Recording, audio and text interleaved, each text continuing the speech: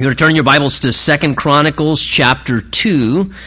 We didn't quite get out of chapter 2 together last time. At this point, we have Solomon basically having taken over the throne for David. And Solomon is really embracing his calling at this point, his God-given destiny. And that's important certainly for all of us to do as followers of the Lord. The Bible tells us in the book of Ephesians that we're to walk worthy of the calling in which we have received, and certainly we have all received a calling to follow Christ, to live for Christ. But more than that, God also puts callings upon our lives. He gives us unique things that He intends for us to do. The Bible tells us in Ephesians as well that we're His workmanship, created in Christ Jesus for good works, which God prepared beforehand that we should walk in. In other words, one of the reasons God saved you specifically, one of the reasons God saved me specifically, wasn't just to change my eternal destiny, wonderful as that is, but it also was that until we live on this earth, until our time is done, is God actually uniquely saved you with the intention in His mind that there were certain good works that He could accomplish through your life as an individual believer. Ways in which He could use you, things that He could utilize your life to accomplish and to fulfill for His purposes. And Solomon, one of the clear callings upon his life was to build the temple of God that was in David's heart actually to construct. Remember, God gave David the revelation, the blueprints, gave to David really pretty much everything in light of the temple.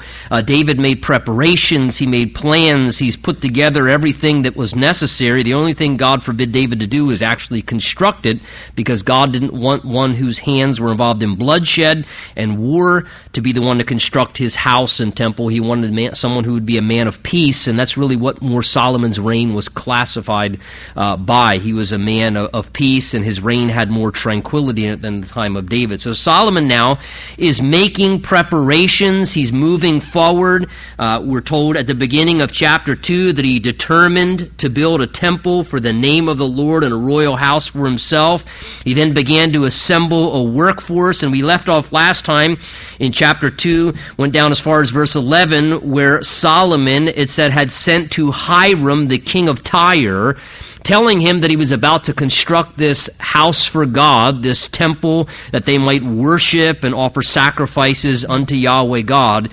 And he was requesting sort of a business contract almost. He was seeking from the king of Tyre that he would send to him individuals who were skillful in work, those who could work in different forms of tapestry, those who could handle metalworking and woodworking. He also made requests as well. We saw there in verse 8 that there from the area of Tyre would be sent to him what they were famous for, the cedar and cypress and algum logs from Lebanon, these massive trees that would grow there, some 8 to 9 foot in diameter, 100 foot tall, so almost imagine 10-story trees, 8 to 9 foot in diameter, and the cedars of Lebanon, as well as the cypress and algum logs. That area was famous for that. And he said, look, can you have some of your skilled men? I'll send my servants to you.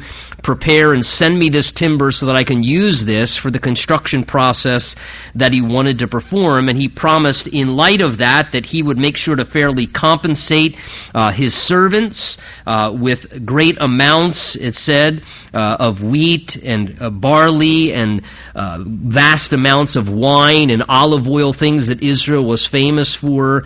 And we left off with the response now of Hiram to this letter that was written by Solomon to him requesting these things. So verse 12, we pick it up there. It says, Hiram also said, after a brief greeting to Solomon, in verse 11, he said to him, Blessed be the Lord God of Israel, who made heaven and earth, for he has given King David a wise son, endowed, he says, with prudence and understanding, who will build a temple for the Lord and a royal house for himself. And we saw last time how, as Solomon was in the midst of worshiping the Lord and just again, really just dedicating his life over to the Lord in a very purposeful way, that it was in the midst of that God grants to Solomon this incredible opportunity. We saw in chapter 1 that God said to Solomon in the midst of his worship, as he was dedicating his heart to God, Solomon asked, "What shall I give you?" And when someone's heart is fully consecrated to the Lord and their heart is fully dedicated to the Lord, God sees that as a safe person to give that kind of an opportunity to.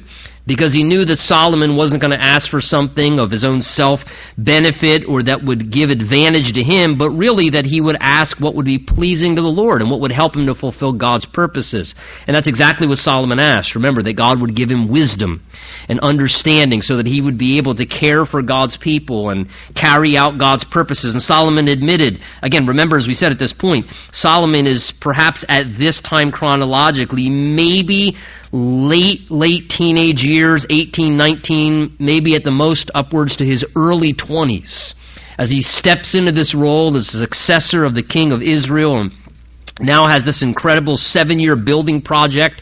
It will take him to build this temple for God. So he realizes his inadequacy and that he lacked experience and understanding, and God blessed him with his answer that give him great wisdom, as well as we saw other things as well that he didn't ask for. And here Hiram, already recognizing this, that he was a wise young man endowed by God. Notice, it wasn't natural. His wisdom was God-given. It was supernatural. Again, and the Bible tells us that God has all wisdom. He's the all-wise God. And James 1 even promises you and I as believers that God says to us, if you lack wisdom, ask. And God will give freely to us wisdom. Again, not worldly wisdom, but his wisdom. Spiritual wisdom. Wisdom that comes from the ways of God and the understandings of God. A wisdom that's supernaturally imparted. And I genuinely believe that God can do that. I have met some people who are incredibly intelligent, and yet they're utter fools. Highly educated, and they have great intelligence, and yet they live their lives foolishly. They live their lives wastefully, and they behave and conduct themselves in ways that, though they have great intelligence and a high intellect capacity, the way they live out their lives, which is what wisdom is, making good choices and how you use knowledge in everyday practices and common sense and making of decisions, and they live very foolishly. Now, by the same token, I know people who may not be highly educated. They may not even be the most book smart or intelligent people, and yet they're very, very wise. And they live very wise lives, and they have great wisdom in regards to how they handle their affairs and situations and relationships, and thus is what Solomon received. He's a young man. He doesn't have much life experience, but God gave him supernatural wisdom. Wisdom from God himself to have prudence and understanding, which would be very helpful not only in leading the nation as a young man, but now in building and constructing this temple for the Lord. And Hiram commends him for that. He says to him, verse 13, in light of his request for a skilled craftsman, his answer, verse 13, he says, and now I have sent to you a skillful man, endowed with understanding, Huram. Now notice a different individual. This isn't the king himself, but a man named Huram, similar name. My master craftsman. He's the son of a woman of the daughter of Dan, which means he had a Israelite mother. Yet his father, he says, was a man of Tyre. So this young individual, Huram, actually came from a mixed marriage. And again, remember, the border of Israel and Lebanon very close to one another. So you basically have someone who had a father who was non-Israeli, a mother who was an Israelite from a mixed marriage. And yet, the Bible tells us of this individual that he was skilled, verse 14, notice, to work in gold and silver, bronze and iron. That is, God gave him special aptitude to work with metals, as well as he was skillful, it says, to work with iron and stone and wood. So he was a gifted craftsman, a woodworker with great skill and capacity, as well as working with purple and blue. Now this is working with fabrics. The ability to handle different types of, fabric work and what do you call when somebody works with fabrics? Is there a word for that?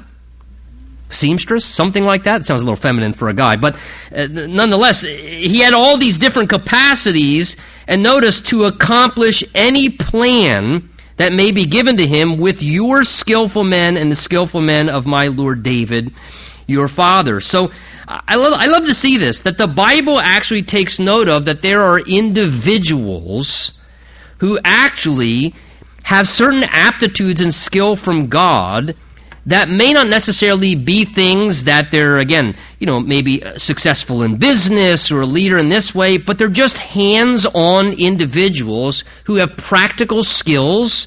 They can work with wood. They're master craftsmen. That's what this guy is referred to in verse 13, a skillful individual with understanding who is a master craftsman, working with fabrics and stone and woodworking and different forms of metal and these kind of things. And again, he's given those capacities to fulfill God's purposes.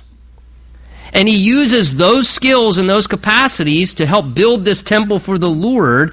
And basically it says to accomplish any plan which would be given to him by the king. And what a wonderful thing to realize God can use anything.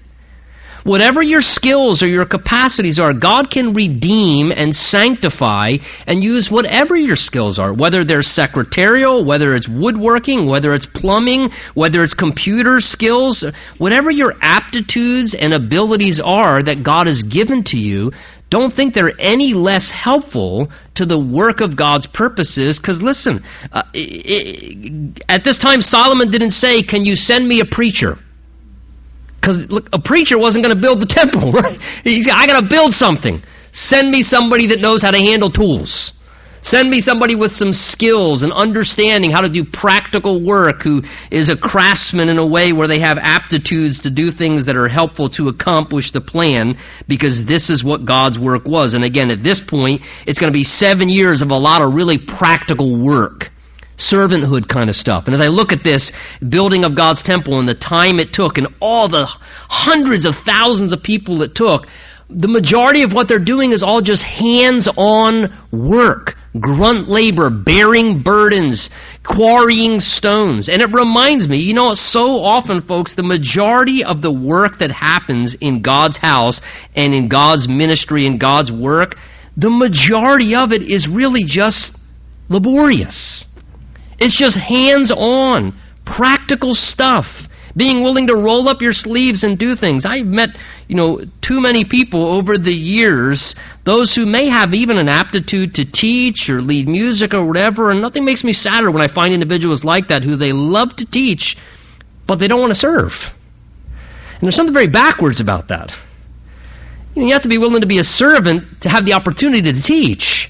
And a lot of God's work is just practical servanthood. Some of the greatest assets to the work of God's kingdom and the work of God's house are just people who are willing to just be servants, do practical hands-on stuff. And we're going to see here, look at the numbers that were necessary to build this house. Verse 15 says, "Now therefore the wheat, the barley, the oil and the wine which my Lord has spoken of, let him send to his servants." In other words, he says, okay, I'm agreeing to your compensation package, the different supplies you said that you would give to my servants for the work of helping you. And he says, verse 16, "We will cut wood from Lebanon as much as you need." And look what happens. It says, "We will bring it to you in rafts by the sea to Joppa, and you will then carry it up to Jerusalem." So basically what they do is they cut down these massive logs, these cedars of Lebanon, these cypress and algum trees, and then they float the wood, the logs that are cut down from the forest, they float them down the sea from up in Lebanon, they float them down south till they come to the area of the seaport of Joppa, and then from Joppa, they then have to haul them inland from the seaport of Joppa, which is the closest seaport, over to the area of Jerusalem, which is about a 35-mile journey. So they float them down by sea, they get to the seaport, and then he says, you're going to have to then carry them the 35-mile journey from there over to Jerusalem. And Solomon, verse 17, here's those numbers I was speaking about, numbered all the aliens who were in the land of Israel after the census in which David his father had numbered them, and they were found to be 153,600. And he made 70,000 of them bearers of burdens, and 80,000 stonecutters in the mountains. You can picture those numbers. This is what it was taken to build this temple over a 7-year process. 70,000 individuals who were bearers of burdens, and 80,000 individuals, it says, who were stone cutters in the mountains. So 80,000 men out in the mountains cutting and quarrying stone, and keep in mind, without power tools. How are they doing that? It's called hard work, right? Sometimes I'm mesmerized. I'm sure you maybe go into like an old church or something like that, and you just see this incredible. I'm not saying that it's necessary to have these beautiful ornate buildings, but sometimes I just go into an older church facility sometimes, and you see this incredible woodworking, or you go to maybe somewhere like Philadelphia and see an old building or whatever, and you see the stonework and the things that were done, and you're thinking about how old that is, and you think they didn't have power tools back then. How did they do that kind of stuff? I mean, the skill and the time and the effort and the labor it must have took to do that, the dedication and the gorgeous, incredible things that were done. And so you have 80,000 men quarrying stone, another 70,000. Look, their job was strictly to bear burdens. In other words, they cut the stone, and then these guys probably just hauled the stone from where they were in the mountains. Imagine that way. What's your calling? I'm a burden bearer. So what do you do for the Lord? I carry rocks from the mountain over to the Temple Mount where we're building the temple. Me and 10, 12, 20 other guys, we just with ropes we just drag these massive rocks into those who are there assembling and put them in places. Again, how God uses all things. And notice a very minimal amount, 3,600 overseers, verse 18 says, to make the people work. You always need some of them, right? You do need some leaders, some overseers. That's the idea of supervisors. You got to make sure those people bear the burdens and cut the stones. So there was 3,600 who were basically supervisors. Chapter 3 tells us, now Solomon began to build the house of the Lord. Now, take notice. Chapter 2, verse 1, look at it. It says Solomon determined to build a temple for the name of the Lord. Chapter 3, verse 1, Solomon began to build the house of the Lord. In chapter 2, he determines to do it. In chapter 3, he actually begins the work and actually starts. I think there's something very good as an insightful reminder there to us. It's one thing to determine to do something for God. It's another thing to actually get active and start doing it. And in the spiritual life, whatever it may be, whether it's something God's speaking to us about in our own Christian life, maybe to just, grow in our spiritual maturity, maybe start reading our Bible more, start praying more, maybe start getting more actively engaged in church, or maybe it's, serving the Lord in some way, or maybe it is something God asks us to do to serve Him, some form of ministry, whatever it may be. In spiritual life, it is not enough for us just to be stirred. We have to act. James says to us, remember, don't just be a hearer of the word, but a doer of the word, and thereby deceive yourself spiritually. And if you look throughout church history and just the journey of people's spiritual lives, there are multitudes and multitudes of people who were stirred and yet never changed. They go to a church service, they hear God speak to them, and they're stirred, and they determine, I'm going to repent of that sin. I'm done with this. And I'm determined. I am not going to do that anymore. I need to repent. I need to stop doing that. And they determine to do it, but then they never start the process of repentance. They never begin repenting and turning away and doing whatever's necessary to clear that sinful habit or issue out of their life and deal with it.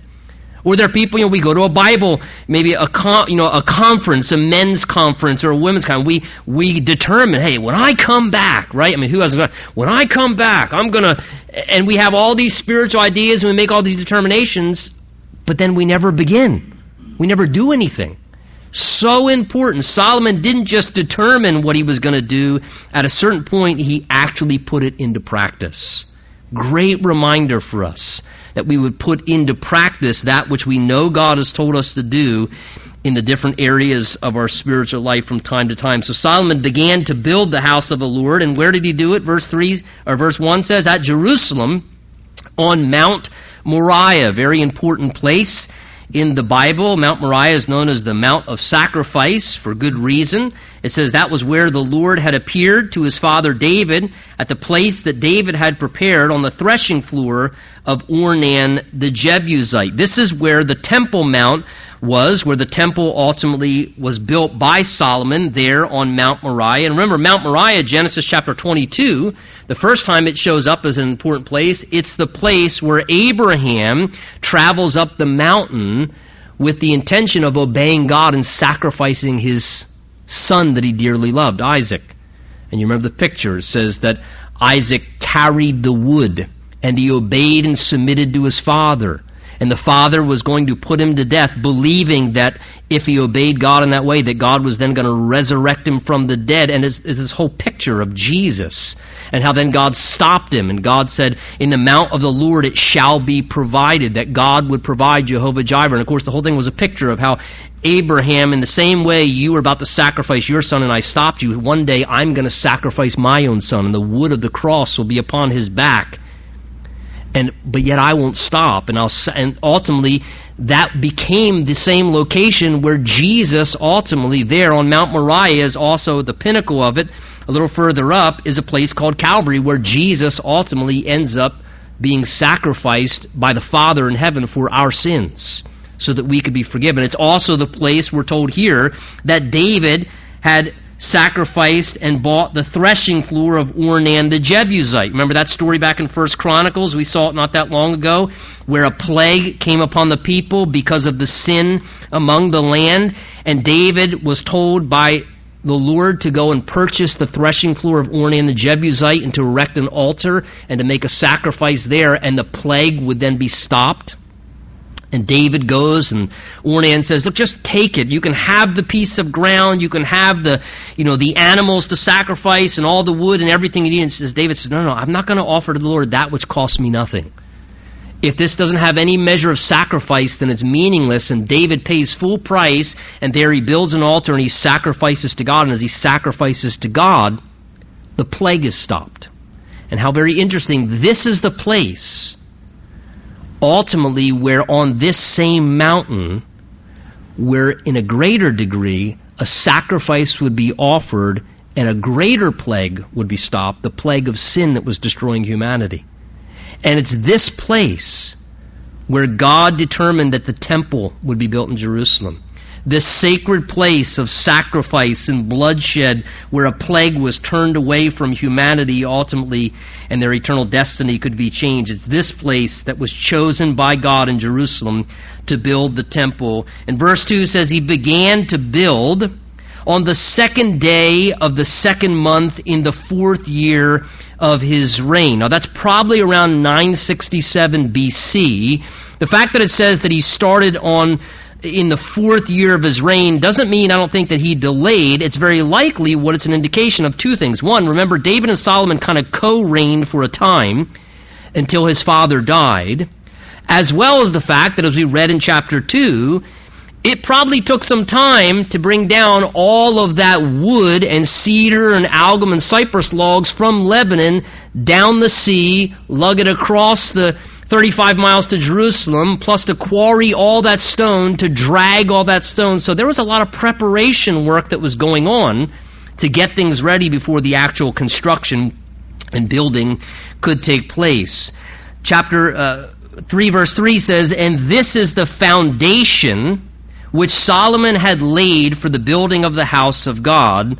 The length was 60 cubits, according to the former measure, and the width 20 cubits. Now, again, just a reminder, in that day, the typical cubit measurement for the Hebrew was about the dimension, typically they would say from about the elbow to the top of your finger, so it was about 18 inches, or about 1.5 feet. So whenever you read a cubit in the Bible, you can pretty much just multiply that times 1.5 feet or 1.5. So when he says here, the foundation of the temple proper, the dimensions of it, basically the temple, the length was 60 cubits, so that would mean 90 foot long. He says as well that the width of it was 20 cubits, so that would be 30 foot wide. And we'll see as well, we know from, again, the accounts in 1 Kings, some of these things I'll be saying tonight, again, are things that are still in our minds from 1 Kings, where we have the other account of the building of the temple that was built by Solomon was 90 foot long, 30 foot wide, and about 45 foot high. So it kind of gives you a picture, about 2,700 square foot. Not a real big building. But keep in mind, the temple itself, when it was built, was not necessarily built to house and accommodate all the congregation to come inside of it. The congregation assembled more in the courtyard area, not necessarily inside the building. They would come to the temple grounds in the temple courtyard. Now, as we look at the temple, let me just say one or two things in regards to reminding ourselves, and whether we address these things this evening or as we go through this, just again as a reminder for you as you're pondering these things. Maybe the Lord by His Spirit would show certain things to you as you read, or even as you're going back through it yourself. The temple itself in the Old Testament kind of foreshadows or portrays, pictures, really kind of three different things we know from a New Testament perspective. The first thing, that the tabernacle that Moses built that traveled in the wilderness, as well as the temple, portrayed, the New Testament tells us, is that was a picture of Jesus Christ. And we talked about some of these things when we looked at the tabernacle, and we talked about the different furnishings and what the things of the tabernacle represented. And then in 1 Kings as well, when we went through the record there of the building of this same temple, it's repeated here in 2 Chronicles, that it pictures many of these things, the person of Jesus and the work of Jesus. John chapter 2 tells us that from a New Testament perspective, because Jesus, referring to Himself and His body, says, "Destroy this temple, and I'll raise it again in 3 days." So we know the temple pictures and symbolizes aspects of Jesus and His work. The temple is also, secondly, a picture of the individual believer. 1 Corinthians 6 tells us that our bodies are the temples of the Holy Spirit. So each believer now indwelt with the Holy Spirit, God's presence dwells inside of us as a believer, just like God's presence was manifest in the temple. Our bodies are now considered to be individual temples of God, temples of the Spirit. And thirdly, the temple also at times pictures the church collectively. Again, 1 Corinthians 3, Ephesians chapter 2, 1 Peter chapter 2, these passages refer to how we as individual Christians joined together as the church body are all like living stones that make up a temple of God in which God manifests His presence amongst us as the church, as His temple now on this earth. So keep those things in mind, and we'll make some inferences of this as we go through this. But again, we have this structure, 90 foot by 30 foot by about 45 foot high. Now, for sake of helping a little bit, I have a couple pictures for you here just to give you some visual references. And then we'll just kind of go through this, but just so you kind of have some of this in your mind. I know it kind of helps a little bit. These are artist renderings, and I always say that because don't ever consider perfect an artist rendering of something in the Bible. But maybe to give us an idea of kind of from the outward appearance, what the temple itself may have looked like. That's kind of an idea from the outside. You can see the, made of stone with the pillars in the front, and we'll talk about the altar and the laver, the sea where they would wash from. You can go to the next one, Kath. This is kind of a side view, so you can kind of see the temple, again, as a reminder, beyond the porch was basically broken up into two different compartments. The first larger room when you went in was the holy place, which is where the priests would go in and do their ministry and so forth, at the altar of incense and the lampstand and the tables of showbread and so forth. And then the rear room, which was always a cube, was referred to as the most holy place, or the Holy of Holies. That's where the Ark of the Covenant was, where the high priest would go in once a year and apply the blood of atonement there at the Ark, and that was separated, remember, the two rooms by the veil, basically because they weren't allowed to have direct access, only the high priest once a year, into the place where God's powerful and holy presence was manifested. That kind of gives you a side cut, and then here's just a last view, and we'll just leave this one up as we go through this. If you want to glance at it once in a while, it kind of gives you a general idea of what some of this might look like as we go through it together. So if you get bored, you can look at the picture and ignore me. Look at verse 4, if you want to. The vestibule, it says, that was in the front of the sanctuary was 20 cubits. The width of it was long across the house, and the height was 120, and overlaid the outside with pure gold. So this is kind of the porch area you can see there in the front. That's being referred to. Verse 5 refers to the larger room, which would be the holy place, the first room when you entered into the temple structure itself, and that was paneled with cypress, which he then overlaid with fine gold. And then he carved in that gold, it says, palm trees and chain work on it. And he decorated, verse 6, the house of God with precious stones for beauty. So imagine, overlaid with gold and then precious stones on top of that, the glistening that would take place inside. And it says, and the gold was the gold from Parvaim. And he also overlaid the house, the beams, the doorposts, its walls, and its doors with gold, and he carved cherubim on the walls. Again, the carving of cherubim were the angelic creatures. And again, so in the heavenly realm, the angelic creatures, the angelic beings are all around the presence of God, always worshiping. But it is interesting, notice everything being overlaid with gold and precious stones. Gems and so forth in there. But consider again, even as you contemplate just the initial description, you have the outer part of the temple that is made of stone, right? Very common, very ordinary. That's what the outside looks like. But on the interior, everything is overlaid with beautiful, brilliant gold, and the light in the temple shining and radiating off of the gold walls and gold ceiling and gold floors. What a picture and a reminder again of the person of Jesus, right? Because Jesus outwardly was basically like an ordinary man. Isaiah 53 tells us there's nothing about him that really would attract us to him. So Jesus was just a normal man. He was a human being. Outwardly, just like the temple, he just was ordinary. But inwardly, gold representing deity in the Bible, inwardly Jesus radiated with all the glory of God and the divinity that was within him inside of his humanity, and those two being one. And what a beautiful way represented even as the temple itself, outwardly just kind of normal, inwardly all the great glory, and a picture of how Jesus himself was in some ways manifested. Verse 8 tells us, and then the most holy place, that is the rear room, often called the Holy of Holies as well, its length was according to the width of the house, 20 cubits, and the width 20 cubits. So again, it was a 30 by 30 room, twice the size of what the tabernacle Holy of Holies was. That was 15 by 15. This was 30 by 30. And as well, he overlaid it with 600 talents of fine gold. And the weight of the nails, verse 9, was 50 shekels of gold, and he overlaid the upper area with gold as well. Now, I don't think you could drive gold nails. I don't know a whole lot about construction. I don't have my dad's gifting for being real handy, but I don't know how gold being a soft metal, you could nail in gold nails. So it's probably nails overlaid with gold, I'm going to assume. But nonetheless, I mean, you're talking about extravagant when you're even using nails overlaid with gold. No expense spared. Again, the whole idea, Solomon said from the beginning, this is something we're doing for God. And it represents God. And so Solomon wanted it to be great and brilliant. He didn't want anything to misrepresent God. I love his heart in that. Again, the extravagance, it wasn't a matter of being extravagant for their sake. Because listen, here's the point, gang. Nobody saw inside of there except for a few priests.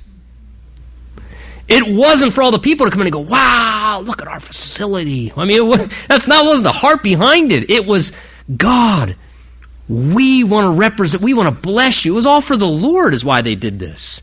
It was just their heart behind it. Again, keep in mind, the Bible tells us that in heaven, in glory, it says in Revelation, the streets of heaven are paved with gold. Okay? That gives you an idea of the value system in heaven. Think of what we pave our streets with out here, Tilton Road. That's asphalt. How many people go out to Tilton Road and go, wow, let's steal some of the asphalt, bring it home? Right? Nobody's interested in the asphalt. It's asphalt. That's the idea. In heaven, they go, here's how we view materialism. We pave our streets with gold. Because in God's estimation, value system isn't on wealth and material things. It's on things like people and what's eternal and what really matters. And so here, just, again, demonstrating their love for God. They overlay everything with gold.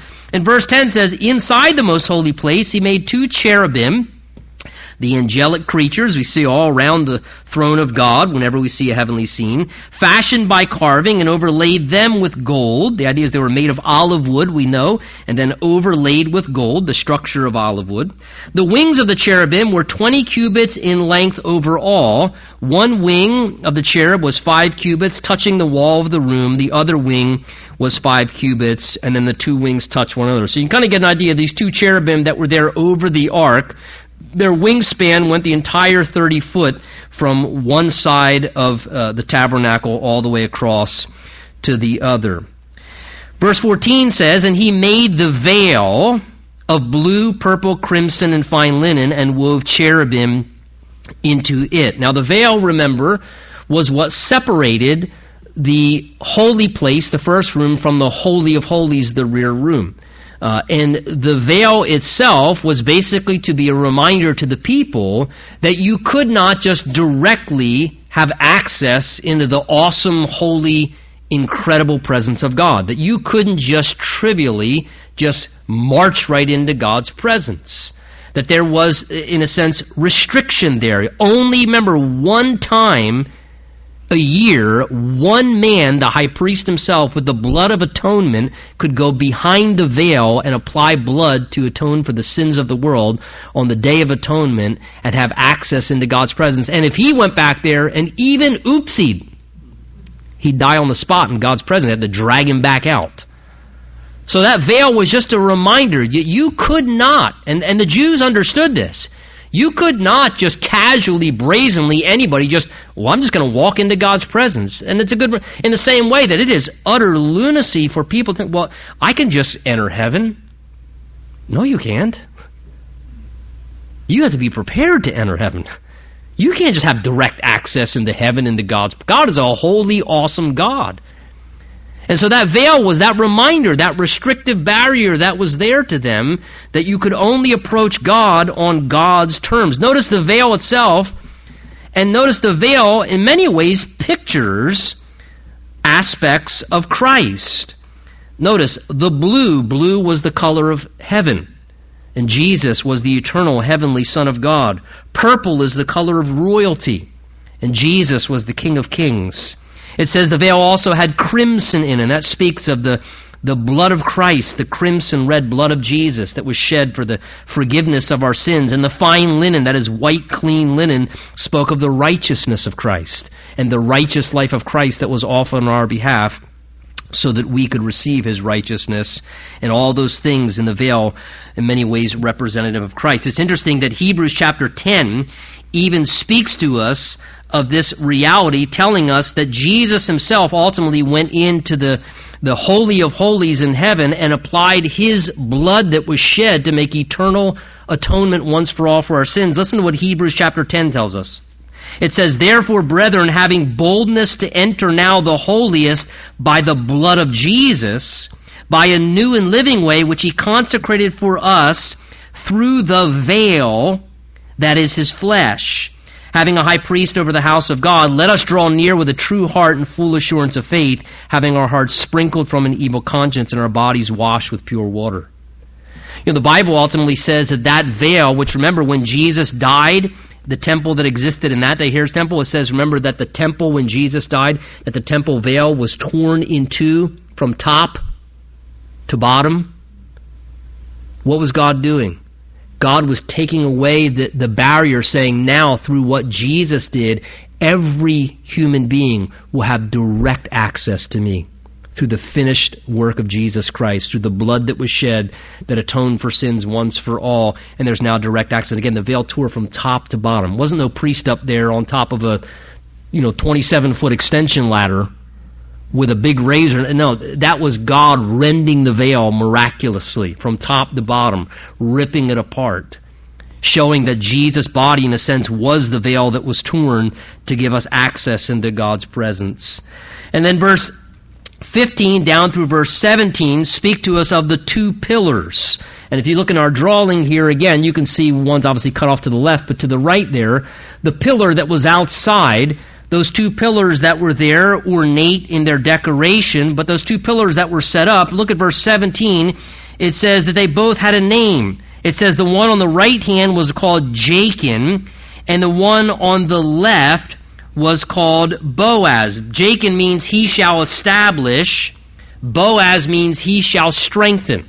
So whenever you went to the temple of God, there were these two pillars, each with a name. One said, he shall establish. The other said, he shall strengthen.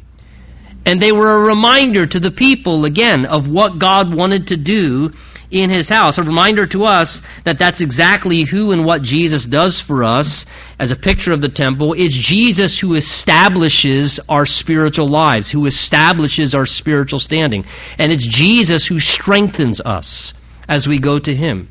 It's Jesus who established the house of God. It's Jesus who established the church. Jesus said, I will build my church. And Jesus is the one who strengthens the church. And as the temple is a picture, in some ways, of the church collectively, I think it's a reminder, too, of what, when people come to the house of God, when the temple of the Lord assembles, when God's people come together collectively for worship at the house of God, that's what should predominantly be happening. When people come to the house of God, they should be established spiritually, not entertained, established spiritually, be more steadfast and rooted in their faith, and they should be strengthened spiritually, built up, strengthened spiritually to go back out into the world to be strong in the Lord. And that's really what should be happening whenever we approach and come into God's house even today. Well, chapter 4 then refers to us regarding the furnishings on the outside. The first one that we read there, verse 1, is that he made a bronze altar 20 cubits in length and 20 cubits in its width and 10 cubits high. So that bronze altar was the first thing you'd see as you come in. You can see it in our picture there over to the right. And that bronze altar, pretty extensive in size, it actually was 20 cubits by 20 cubits, so 30 foot by 30 foot. And then it says it was 15 foot high.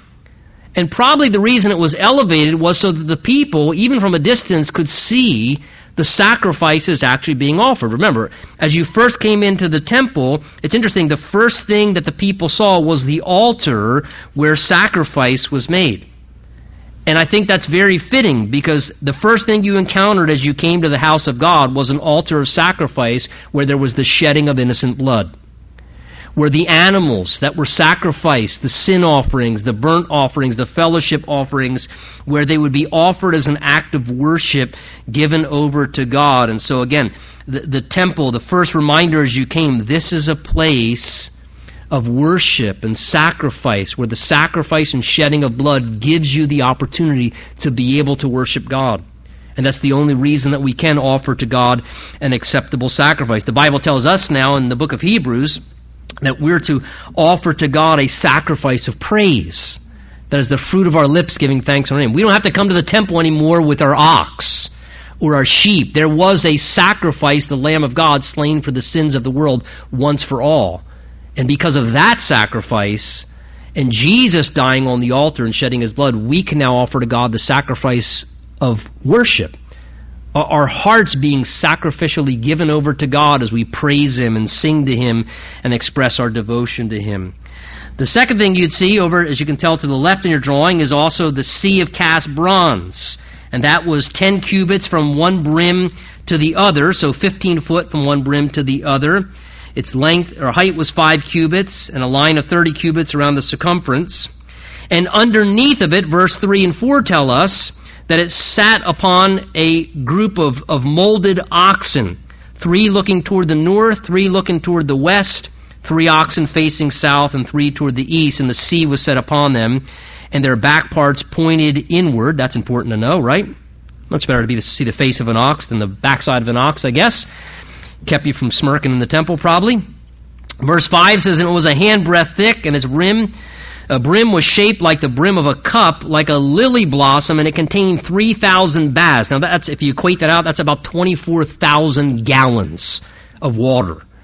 This huge, it's referred to here as a sea because it was a big basin of water. Now, beyond that basin of water, verse 6 says, he also made 10 lavers. These were the smaller basins you see that were on wheels, 5 on each side.